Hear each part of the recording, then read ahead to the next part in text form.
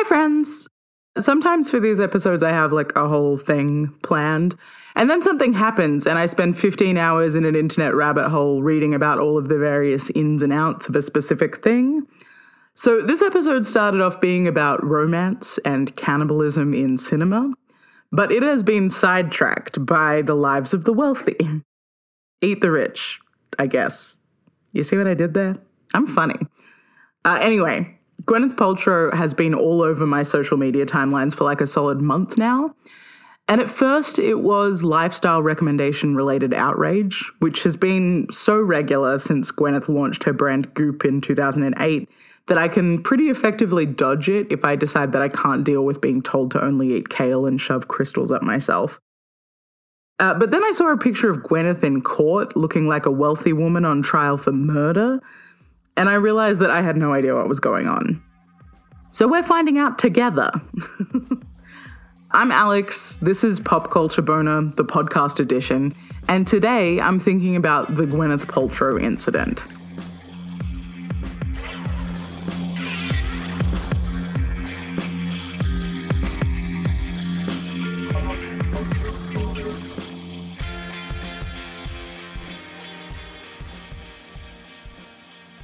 Okay, look, normally when I do this podcast, I really try my best to make it say something.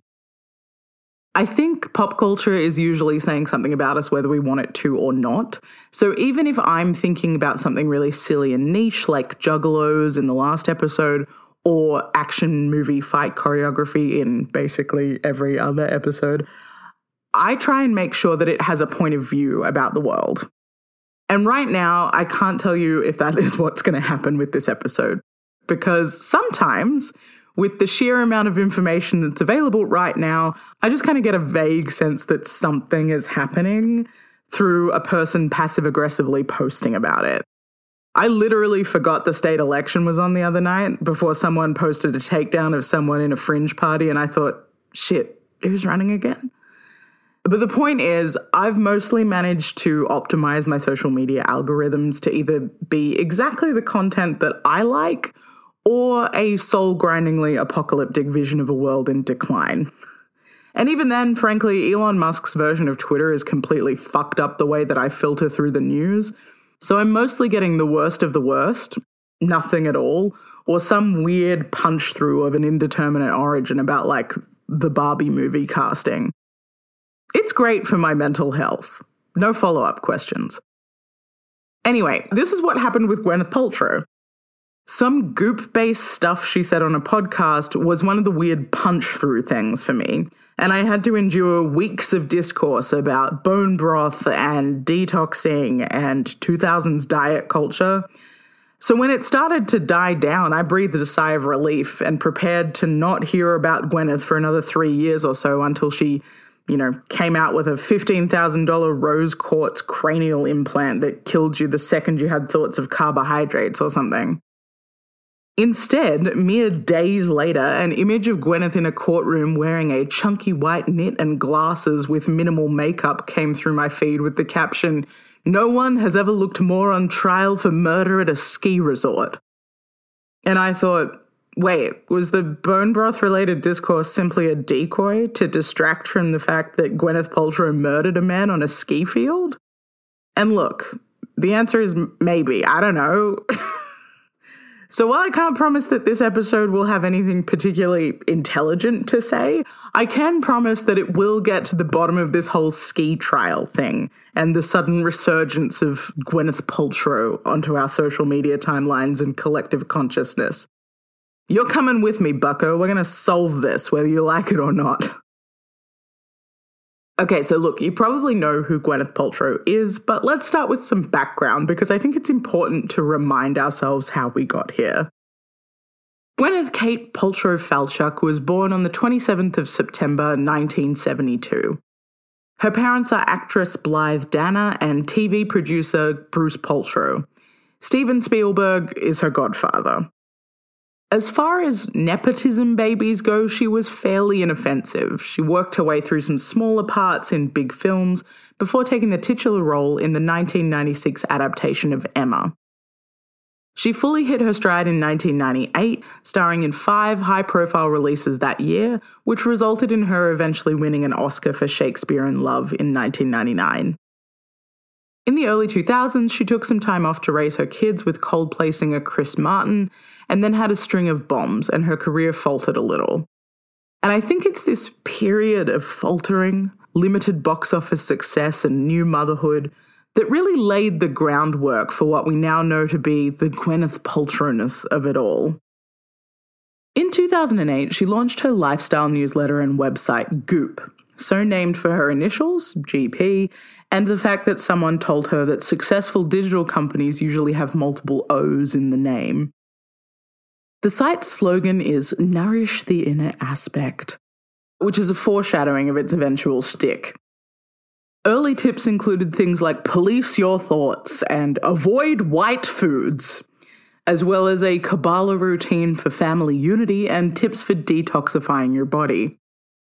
I've talked before in my episode on Paris Hilton in season 2 about the fact that the 2000s were not kind to female stars, and it was pretty fashionable to get a bit of a hate train going on any woman with any form of public profile.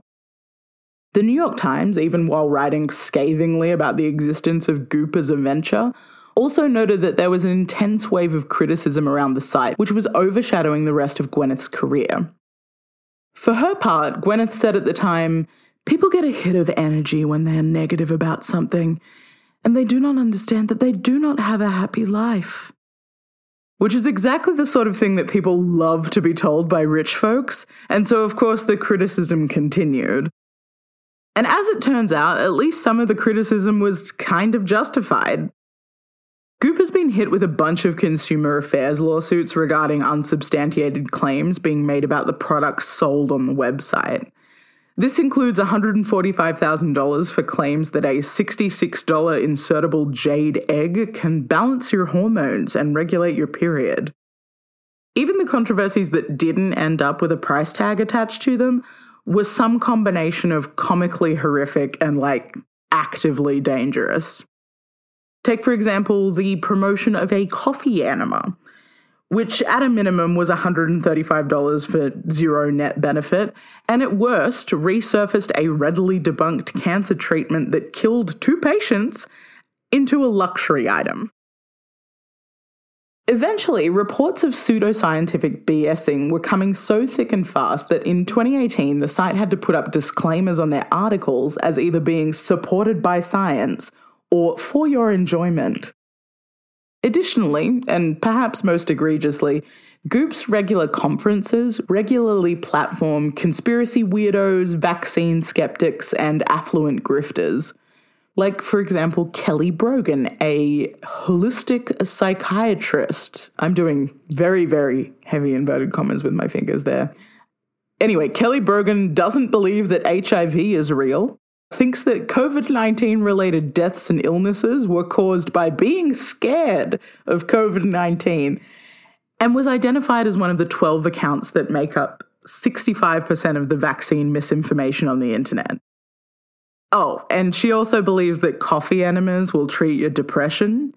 So, next time you're feeling like your mental illness is catching up with you, try simply not being mentally ill by shoving an entire coffee directly up your ass.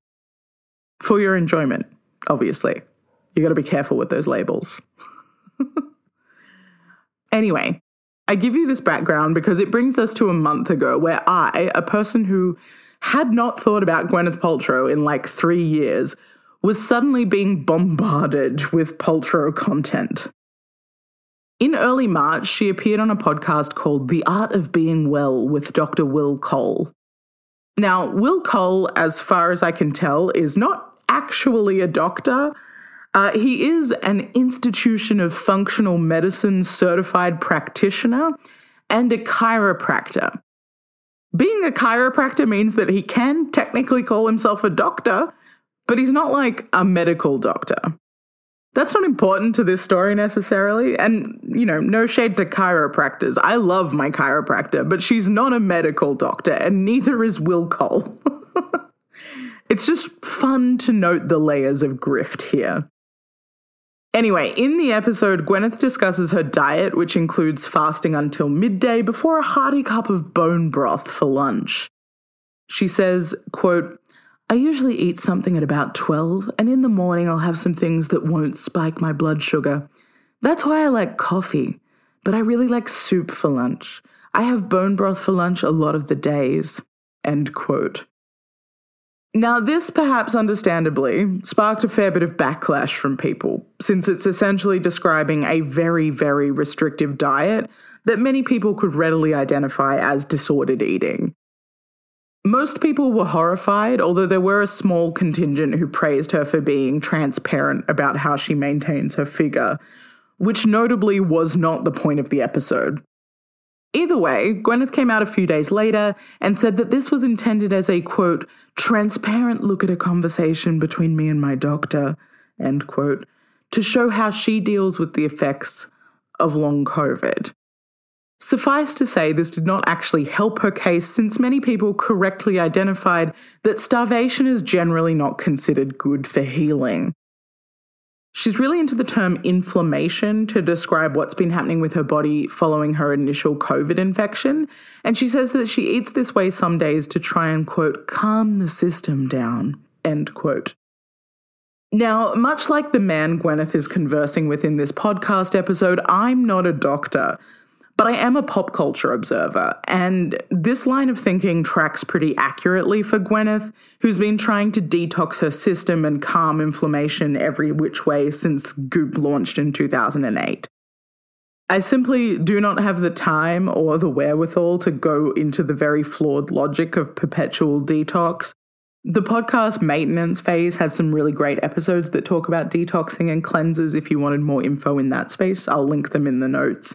Anyway, all of this smacked of classic Goop rage bait, and we all fell for it. So there was 2 full weeks of nothing but Gwyneth discourse on the timeline. This included impassioned takedowns of bone broth as a meal and starvation as a health practice, impassioned defenses of Gwyneth's right to hoe into her bone broth without days of commentary, and even more impassioned takedowns of the long-reaching arm of diet culture. It was all a lot, but I think the main thing that I took from it is that, especially in the aftermath of COVID-19's global spread, the commentariat are a lot less accommodating of pseudoscientific hand-waving over potentially harmful rhetoric than they have been. If I'm being optimistic, I'd say having hundreds of thousands of people die and then watching a portion of the chunk left behind become viciously invested in total abandonment of reality has made people ever so slightly more scientifically or medically literate. At least when it comes to COVID-19 related stuff. Perhaps Gwyneth could have gotten away with this one, as she has at least twice a year for the last 15 years that Goop has been running, if she hadn't insisted that she was treating her long COVID. So I think what comes next is some combination of algorithmic fluke and classic American love of courtroom spectacle. See, as it turns out, between scarfing down bone broth and coffee, Gwyneth had managed to get herself into a spot of bother on a ski slope and was currently facing off a 70-something-year-old optometrist in a Utah courtroom. And for some reason, she was doing so in a chunky white knit sweater that screamed, "Why, Your Honor, I simply could not have killed that man. I was at the lodge, you see. Why, yes, my maid can corroborate my story. Why do you ask?" So we all got about a 15-minute break from Gwyneth before suddenly, having been fed nothing but Gwyneth content for 2 weeks straight, the algorithm sensed prominent cheekbones and a shapely jaw in amongst the data and started pushing it towards the surface. And Americans, the world really, but Americans truly, madly, deeply, love a courtroom drama. So people kept sharing and commenting until we were once again locked into a 2-week cycle of only seeing Gwyneth's weird little rich woman lifestyle again. And if you, like me, haven't really been paying attention, you might have thought, wait, did she actually kill a guy? Is she just out and walking around after she killed a guy? That seems unlikely, and yet we all know that the justice system is fatally flawed and favors the rich. So who's to say? So, I've looked into it, In 2016, Gwyneth and her then new husband, writer and producer Brian Falchuk, booked a ski trip to help blend their two families. They paid over $9,000 for private ski lessons. Seems weird to be as rich as Paltrow is and not already know how to ski. Anyway, at some point during the session, Paltrow was accused of careening into the back of Terry Sanderson, a retired 76-year-old optometrist, causing him to fall. Paltrow was then accused of speeding off down the slope without stopping to check if Sanderson was okay, leaving him with a concussion and life-changing injuries which have fundamentally altered who he is as a person. Sanderson's lawyers called in his daughters to detail the increasingly erratic behaviour from their father. Their claim was that Gwyneth's reckless hit and run not only ruined their dad's life, but their relationship with him. Initially, Sanderson filed a civil suit for $3.1 million in damages, which was dismissed. He then filed a second suit for $300,000. Paltrow filed a countersuit, taking a page out of Taylor Swift's book and suing for a symbolic $1 plus legal fees. In Paltrow's version of events, Sanderson crashed into her, causing her to fall. When asked about the implications of the fall for her, Paltrow said, quote, "Well, I lost half a day of skiing," end quote. Paltrow's lawyers claimed that his erratic behaviour was the result not of the ski incident, but of pre-existing conditions accelerated by old age. Essentially, they accused him of having dementia. Sanderson's suit, according to her, was the result of someone seeking to exploit her fame and money to his own gain. This was, of course, not helped by the fact that Sanderson sent an email following the collision to his daughters with the subject line, "I'm famous." The trial had a lot of weird highlights, including Sanderson's own lawyer being an unrepentant Paltrow fangirl, who at one point said she'd bet that Gwyneth had a cooler outfit than every other skier on the slopes that day. Skip to the end, Paltrow was found to be not at fault for the accident. In an absolutely unhinged display of rich white woman fury, after the verdict was read out, Paltrow leant into Sanderson and whispered, "I wish you well," on her way out the door. It's all very embarrassing. Now, normally I wouldn't even bother talking about something like this in a full episode because wealthy people suing each other over skiing mishaps is the kind of thing that breaks me out in rage hives. But what I found so fascinating about publicity surrounding this trial was not so much the level of cut-through that it received on social media, but the fact that it seemed to genuinely act as a redemption arc for Paltrow, literally 4 days after the ink had dried on the last article written about her promotion of health misinformation and disordered eating. Somehow, people seem to have interpreted this specific event as a "stars, they're just like us" relatable moment from Paltrow. A lot of the discourse centered on her wardrobe.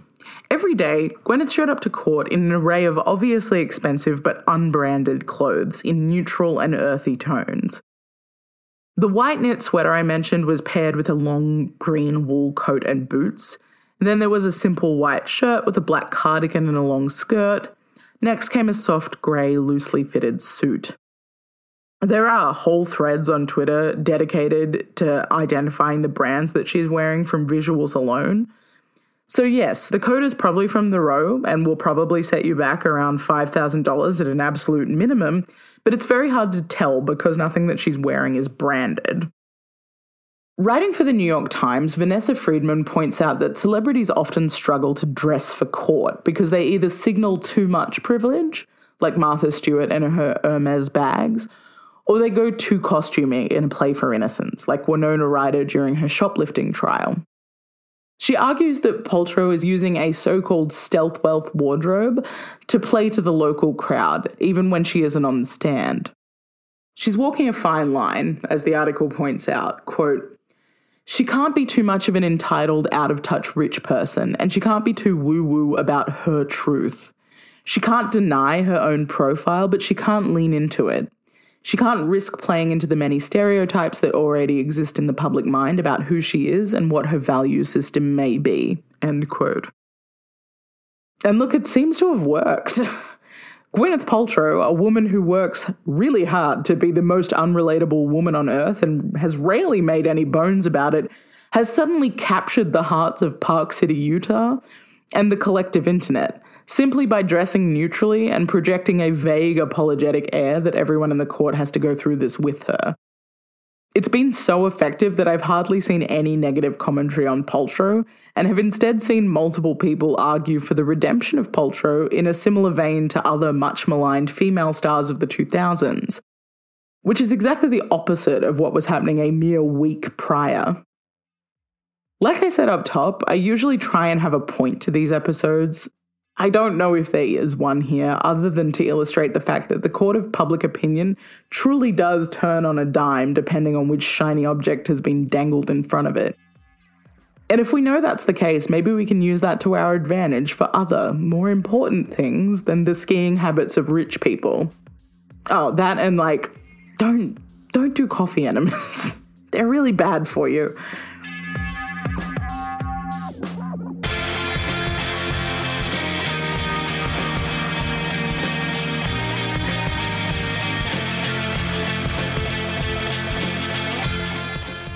Well, that was a quick Paltrow episode.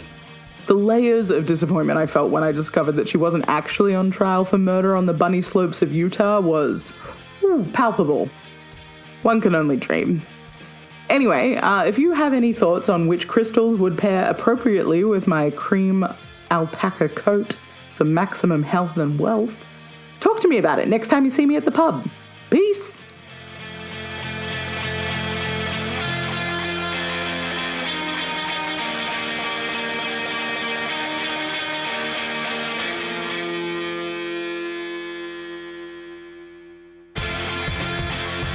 This episode of Pop Culture Boner was written and recorded by Alex Johnson and produced and edited by Wesley Fay. The theme song is also by Wesley. Check out popcultureboner.com for full episode notes and sources. Special thanks for this episode go to a half day of skiing that Gwyneth will never get back. Pop Culture Boner is produced on the stolen lands of the Wongal and Wurundjeri Woiwurrung peoples, and we honour and respect them and all First Peoples as the traditional custodians of the lands we live and work on.